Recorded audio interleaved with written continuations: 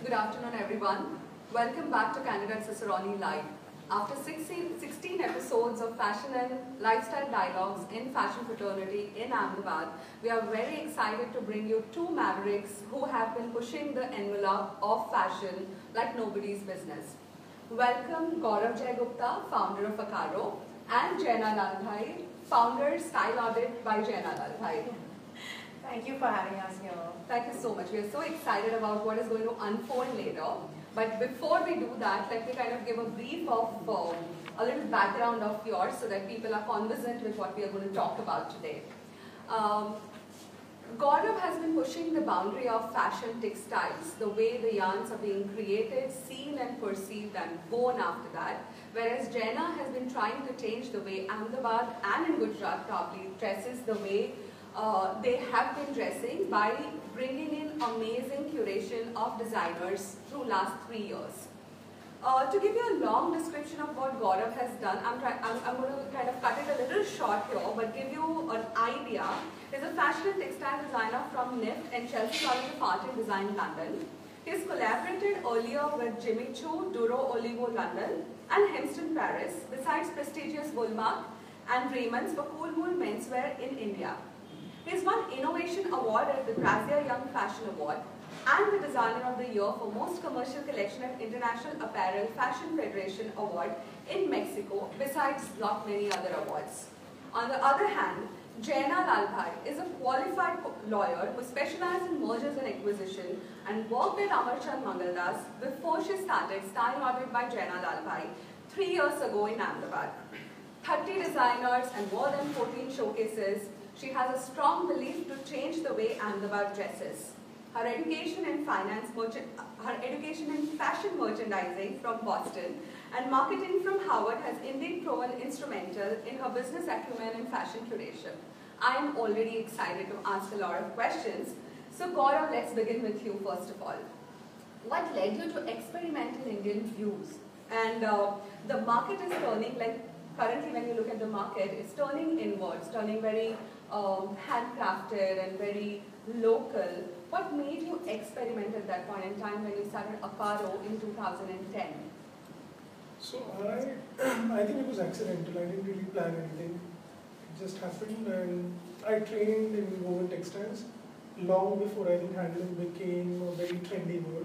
Sure. So I've been doing handloom since my college days from almost 2000 actually. Okay. So it's pretty much almost 2 decades now. Right. So I've seen the evolution of the industry, overall the understanding in terms of what people, how they perceive, how they wear, how they consume the whole idea of what, let's say, textiles is, what does it mean to be Indian fashion designer, or what does Indian fashion specifically, let's say, mean? Because I think there was a point when we used to refer mostly from the West.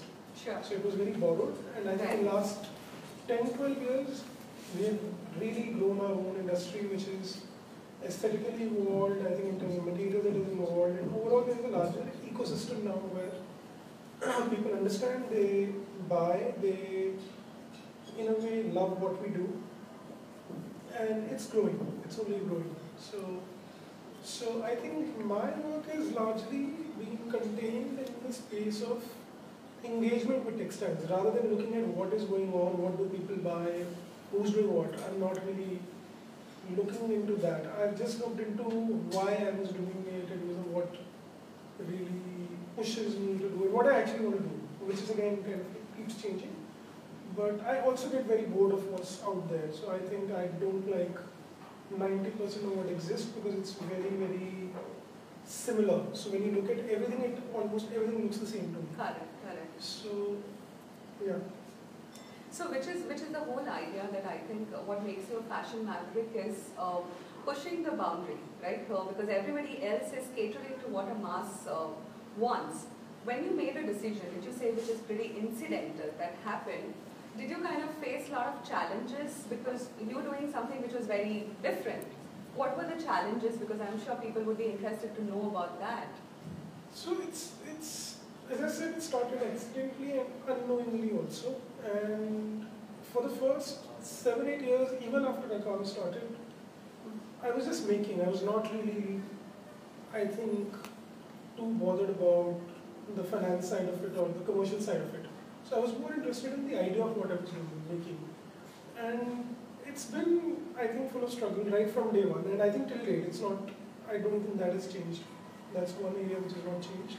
So one is to make people understand that there are different narratives. So we have a larger single narrative in India, which is handloom, khadi and all that. And today is the National Handloom Day. Correct. So I've not made a single post till now on that. You know, I've been getting messages from people. So everyone is like... It's a contemporary National Handloom Day. I think you could take it that way. Yes. Yeah, so but for me it's mostly, I think, there's been struggle pretty much on every stage. So in terms of, let's say, what we were doing aesthetically, in terms of the brand narrative, commercially, we don't endorse Bollywood, we don't do celebrity dressing and all that. So a lot of larger mass audience also don't know too much about Akaaro because we stay away from the very, let's say, what is the usual format. Sure, yeah. But, you know, this actor is wearing, that actor is wearing. We don't do freebies. Right. So if somebody is buying it, then they must have bought it. Correct. And I think, so we have kind of gone against the tide, pretty much, in a larger sense.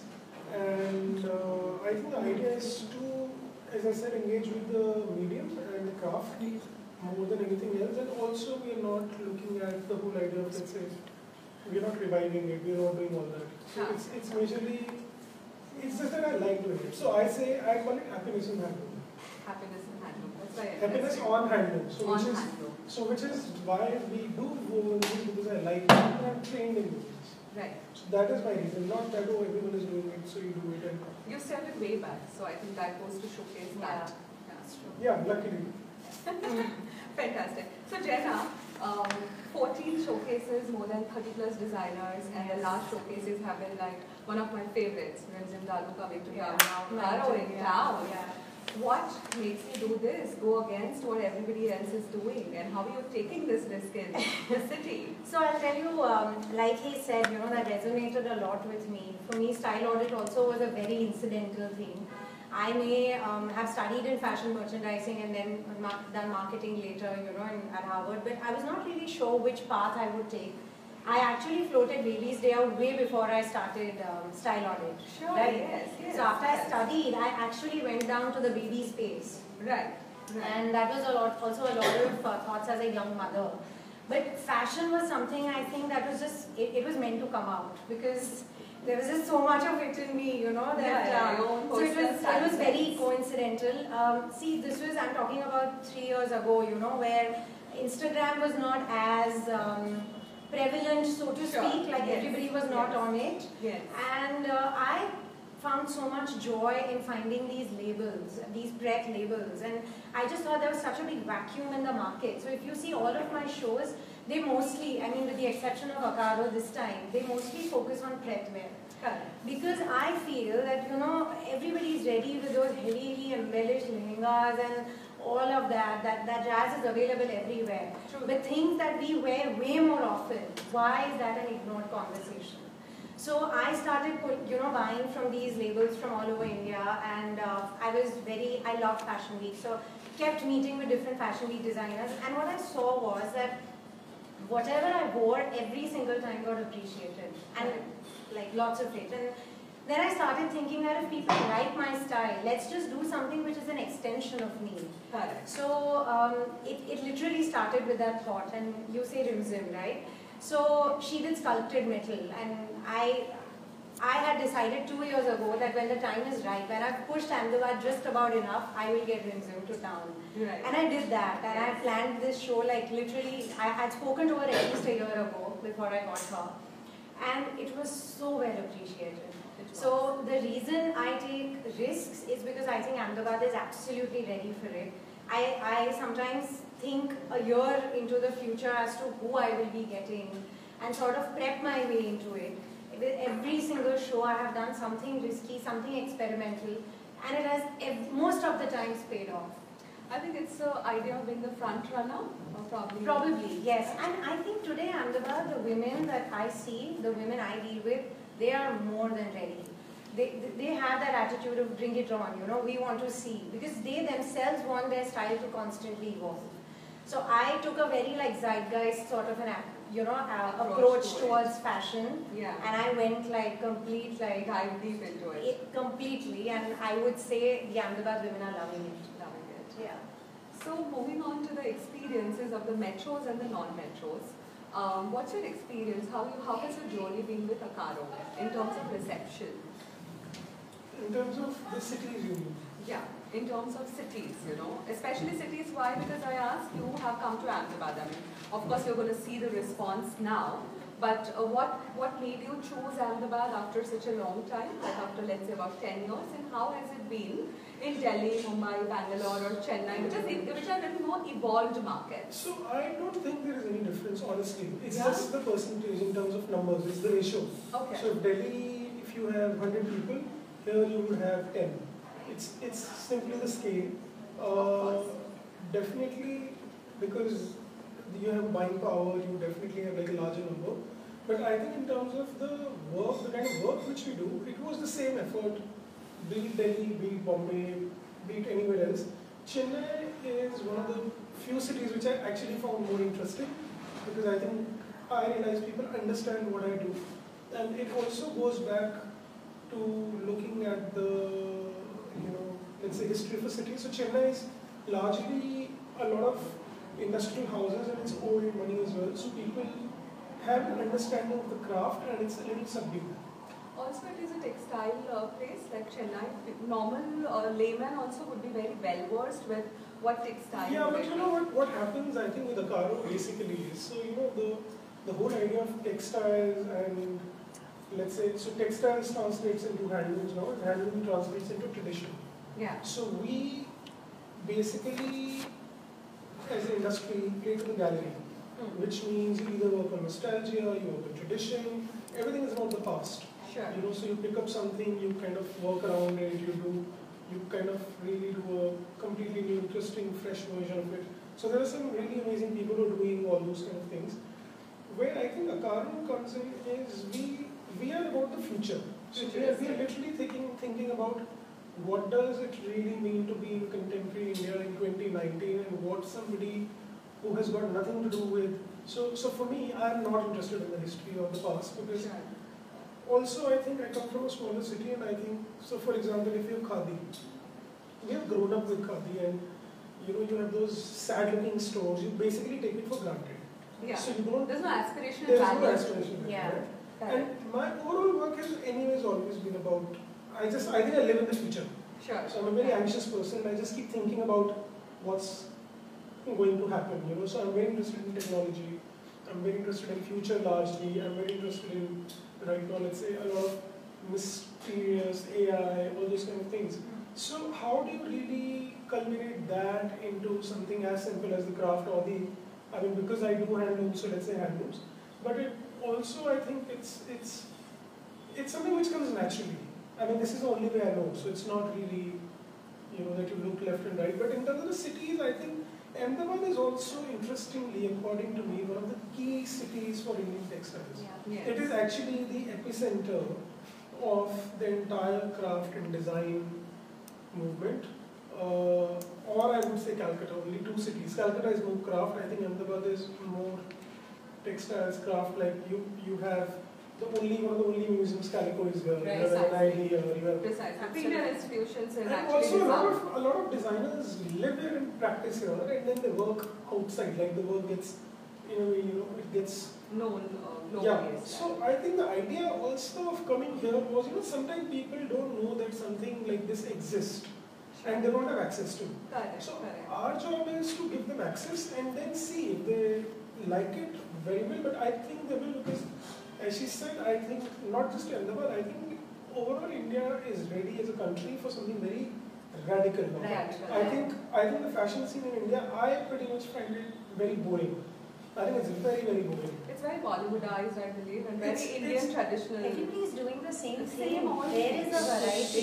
So yeah, and I think also real India for me sometimes lies in, it's outside Delhi, Bombay also. Yes, if you really want to actually, I think people need to know. It's just like we as labels also need to connect with with all the cities, all the people, and every city has it. Not even smaller towns, every city has that crowd. It's always we need to cultivate it, and they need to find us.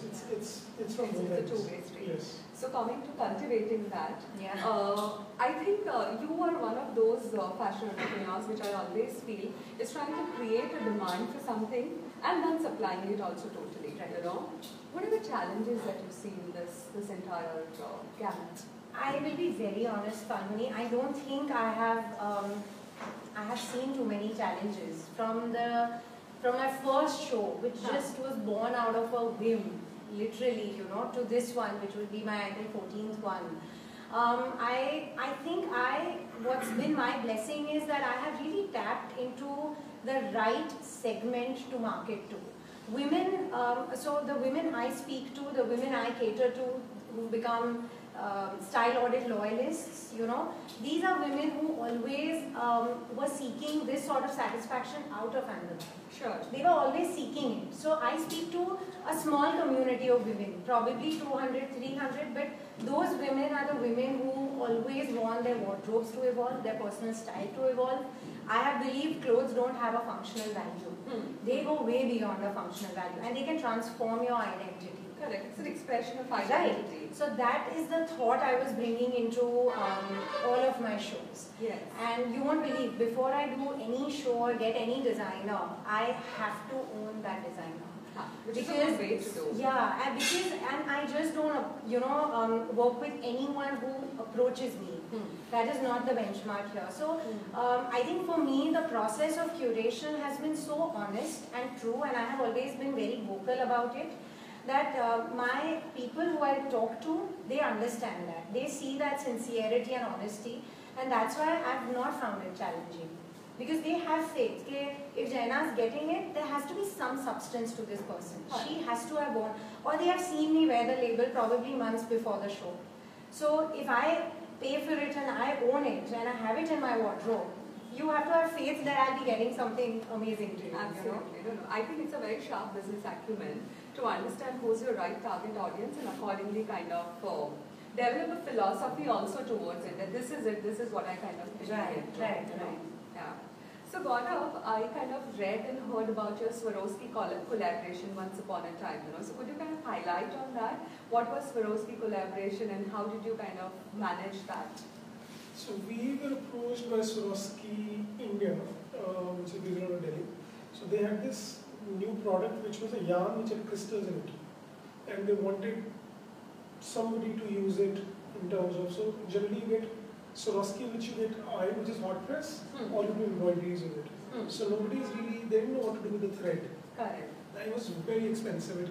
All of it came from Austria, and I think they were just experimenting at that time, and they must have reached out to a few other designers, some of the seniors, and apparently everyone said no. Okay. Because Swarovski is the extreme opposite of what, let's say, generally we have, what handloom stands for in a way, in a traditional sense. And I rather got excited. I thought, okay, here's a new thing to work with. And I was not really again thinking the commercial side of it. I think I was only interested more in what are the possibilities, how can you do it. And actually at some level we were thinking commercially also, because I think it was possibly a little, way ahead of its time. So this was, I think, 2012. Wow. And there is a documentary called Koya Miskazi, and I remember I was in London at that time, and at Victoria and Albert Museum there was a show called Postmodernism. So in the show there's a sequence called The Grid. Okay. So I'd just seen The Grid, and then I had that Swarovski offering with me, and I thought this works perfectly together. So we took one complete year to do fabrics where we had to do a lot of research and figure it out, because you can't really weave it through regular looms or not regular looms, actually, not the regular mechanism. Right. Okay. And also we had to work out in terms of, so the garments were becoming 7 lakh rupees, 8 lakh rupees, 6 lakh rupees, just a single piece. Astronomical. Yeah. So we had to be very careful, we had to be very smart also with how do we put this all together, and I think it's one of my favorite lines which we ever did. But unfortunately there was a lot of flack from the mainstream press and industry large in like overall, because everyone was like, you can't really use Swarovski in handlooms, which I don't really understand why. So which I realized, I think everyone had a very limited, or a very Puritan view of Yeah, I think so. I don't think it's pure. It's being purist. No, I think it's more to do with you don't understand the medium. So that's what I say, that engagement. It's only India where handloom has been made all about khadi and all the other things. It's a lot more than that. Sure. Because it's something which is across the world. Anywhere you go, every country does handlooms. Though we have a larger number of craftsmen also because of the kind of country we are. But I also think it's not just about, it depends, like right now, so we do a lot of research and development. So this is just one side of what Akaaro does. And a lot of our work also is to do with the possibilities, like we've recently developed these mats, so if you put water on it, it doesn't go down on the other side, so they are table mats. Yeah. Again, you could only do it, you can do it on a power loom, and then we're using it with copper. Okay. So the kind of materials we use with handloom, so the possibilities increase in terms of what you could do. Right. So Swarovski was one of those projects. So having said that, how do you because working with craftsmen or artisans would be actually a challenge, training them to do that. So how do you manage that part of it? I don't think we train them. I think it's a two-way process because there's always a give and take. In my case, I can literally set up the loom, do everything else. So I know the entire mechanism. But we have a loom in the studio in Delhi. So one of the first things we did at Akaaro was we actually started with the loom. So even if you go on my website, the first thing you see on the page is it says tour the loom. So you can actually book a tour. You can come and you can see the entire process. So I've only worked with one master weaver who's been with me for 13 years now.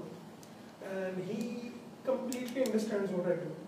And the kind of team we have in terms of the back end also. So in all the villages where we weave, I think they all know. So we work specifically, I think it's more fun to work with people who find challenging work interesting. Yeah. It's about finding the right match, I believe. Yes. So we have all sorts of people we work with. So, but I don't think there's any training, so to speak. I think it's like you drive a car, you have a memory, and then on the first day you need to understand it, and then it automatically moves. It's the same. I think all the craftsmen, they're amazing, they're very, very smart, and we don't need to tell them. They in fact tell us, okay, this is how you can do it. That's interesting.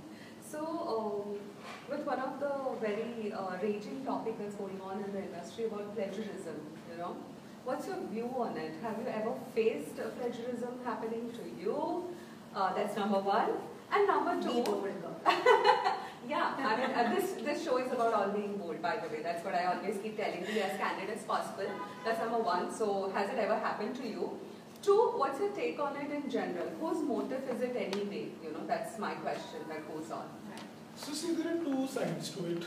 Yes, it has happened. It happens all the time. All the time, I think, right from day one. But it's fine. Because if I start looking at, if I bother about that, I think I won't be able to create more. something. So my job is to keep making. And the infrastructure in India is not as strong right now that we could. So we literally tried because we were very hassled. I won't name the brands, but there are 2-3 specifically and popular big brands. Sure. But then legally we can't do anything about it because they're much bigger. One of them is much bigger in infrastructure. It's almost like a high street retail chain, but in a high fashion. So there is a lot of struggle with that, and also the understanding of what are the mechanisms, so we went for patenting once for one of our fabrics. Sure. And then what we were told by the team of the lawyers was completely, almost something opposite, that these are the things which you didn't do, so we were late. So, okay. And then so you have to protect your work in terms of there are design rights, there are copyrights. So there are a lot of processes available to you. Yeah. And now it's getting easier. So FDCI recently did a masterclass on the copyright laws and all that in Delhi, I think just 2 weeks back. So the talk is available on YouTube. If somebody wants to go, they can also hear it. And second was what you say, whose motive it is anyways. So see, there are two very varied philosophies and narratives. Now I don't buy that. So everyone says there is nothing original. A lot of people say that. They say nothing is original. I actually beg to differ. Okay. I don't think there is, I do think there is a lot of stuff which is original. Because if you, the point of being trained as a designer, that too in 3 design schools internationally, is that you learn your processes. I'll give you a very small example. Take any time in terms of, let's say today is 7th of August, right now it is almost 3 o'clock. So if you stop this time in terms of a second, so let's say if I say it's 2 o'clock, it's 2:59 and 30 seconds. And if you go outside with a camera, you take a picture of a leaf, it will never be seen ever again. Because the whole idea of time is that it keeps changing, right? It's not constant. So the way the wind is that time, the light, even it will be very microscopic, a naked human eye will not be able to notice it. Sure. So it changes. So it's the same thing. So if I'm doing something with my head, it's like 2 people cannot cook the same dal. Right. There will always be some difference. It's an expression of your So when we are doing something which is very process driven, which has most of our collections take almost sometimes 2 years now to make. So every collection is year and a half to 2 years. And a lot of our work is not referred also or borrowed. So when I say referred or borrowed, I would say the ideas are very abstract on what I work. Because there are a lot of instances where you say, we are working on, let's say, a certain kingdom, or we are working on some, let's say, some royalty like Raja Ravi Verma. I again won't give you the name of designers, but pick up Raja Ravi Verma's book, look at the sarees, and then you would see the amount of textile which is done around it. Obviously, that's not original. It's definitely inspired, but it's again, I'm not saying they've not done a good job. They've done a great job. Again, take, I think, skills to develop something. Sure. But for example, one of the projects which, it's the Swarovski project, for example. There is no reference, Swarovski also doesn't have a reference point for anything like that. That's completely original. It's So you can't say that there is nothing original. No, we get that. So I think it's, and then the third thing is to give the credit, due credit to where the thing belongs, which is very evident and very, very relevant to the Indian craft and textile sector. So one of the examples is, a lot of designers say, we have invented this technique. So some old fabric which has always existed, they would say, it's us who did this. You know nobody to do this. This is something called, now the government has got something called a GI tag, which I always talk about. And also, there is something, a friend of mine in Romania, in Europe, started. Intellectual property. So she calls it Future of Culture. Where Monica. Monica Mosin. Yes, so Monica started that, which is to do with this. And so I think it's very, very important. You have to give the credit also where it's due. Sure. What do you think about it? See, I feel plagiarism has been there since time immemorial, and I think it's going to be there. Instagram has sort of made it very easy now to call out the person and shame the person who's Also doing it. And also to copy, exactly. Instagram is, and Pinterest, Instagram, these things have made it, mood boards, right? So I feel that, look at Zara. Such a successful high street label. How many lawsuits have they been slapped, with all of these international designers who are high-end and couture and all. And Zara saying that, listen, nobody can afford what you see going down the runway. I am loosely interpreting, taking inspiration and making it available to everyone. And they say it's not a copy, right? So I feel I am no one to opine on whether it's right or wrong, but I will tell you that in today's market, in the capitalism and everything that exists, I think this is the way to go. You're bigger, it will always you can get away. It will always exist. And if you're big, you can get away with a lot of things. See, so that's there for sure. There is another one of the things is, it's fine if you don't copy. It's your, nobody can stop you. But I also think it's not sustainable. You want to copy, then we were in this other talk, and this friend of mine also, actually, he said this. So he said, copy the process. If you're actually copying the whole thing, it's not sustainable. No, I feel copying is not allowed. It is So not allowed. it is cheating, I'm Yeah. right. So don't stand under the garb of over this and that, you know, the tags that people use. Yes, yes. But loosely inspired, like you said, where's the motive from? Like there are these peacocks, you know, which have been there in our traditional textiles, and then suddenly some designer wakes up and says, "But I made the peacock first." Yeah, No, you did not. So Rohit Bal controversy was so big, you know, just about the simple technique of stitching. Correct. I mean, it's been there since forever. He's done it probably before everybody else, but that does not probably make it his, right? Absolutely. So I think the fashion fraternity is just about evolving in terms of Yeah. understanding what is, like, where do you need to shame or where do you not kind of need to kind of evolve. And I think cultural intellectual property would be kind of the That real is very important. And also, way to go. fashion is also, as an industry, very insecure. Yeah, it is. It is. You know, it's not going in the right direction. So I think Indian fashion is not even mediocre, it's below mediocre. So No, we would like to believe people like you are making a real difference, and we would like to give that credit to you. And I'm sorry, but the time is already running out, and I would love to carry on more conversation, especially with you, Jaina, since you kind of are from Ahmedabad. We hope to do the show again with you at a length. But Gaurav, it was like really, really interesting speaking to you. thank you. And I hope the dialogues that have happened today will inspire more people to at least start talking, you know, whether it is right, whether it is wrong, the copying business, the plagiarism, or go beyond your norm code and push the envelope to do something really more interesting rather than just going back to the past and nostalgia. Yeah. Right, Gaurav? To each his own. To each his own. Thank you so much, both of you. Thank you. Thank you so much. Thank you everyone for watching this show. If you do like the show, please like, share, comment, subscribe to the channel. We will be back again next week, same time, 2:30 p.m. Wednesday with another guest. See you.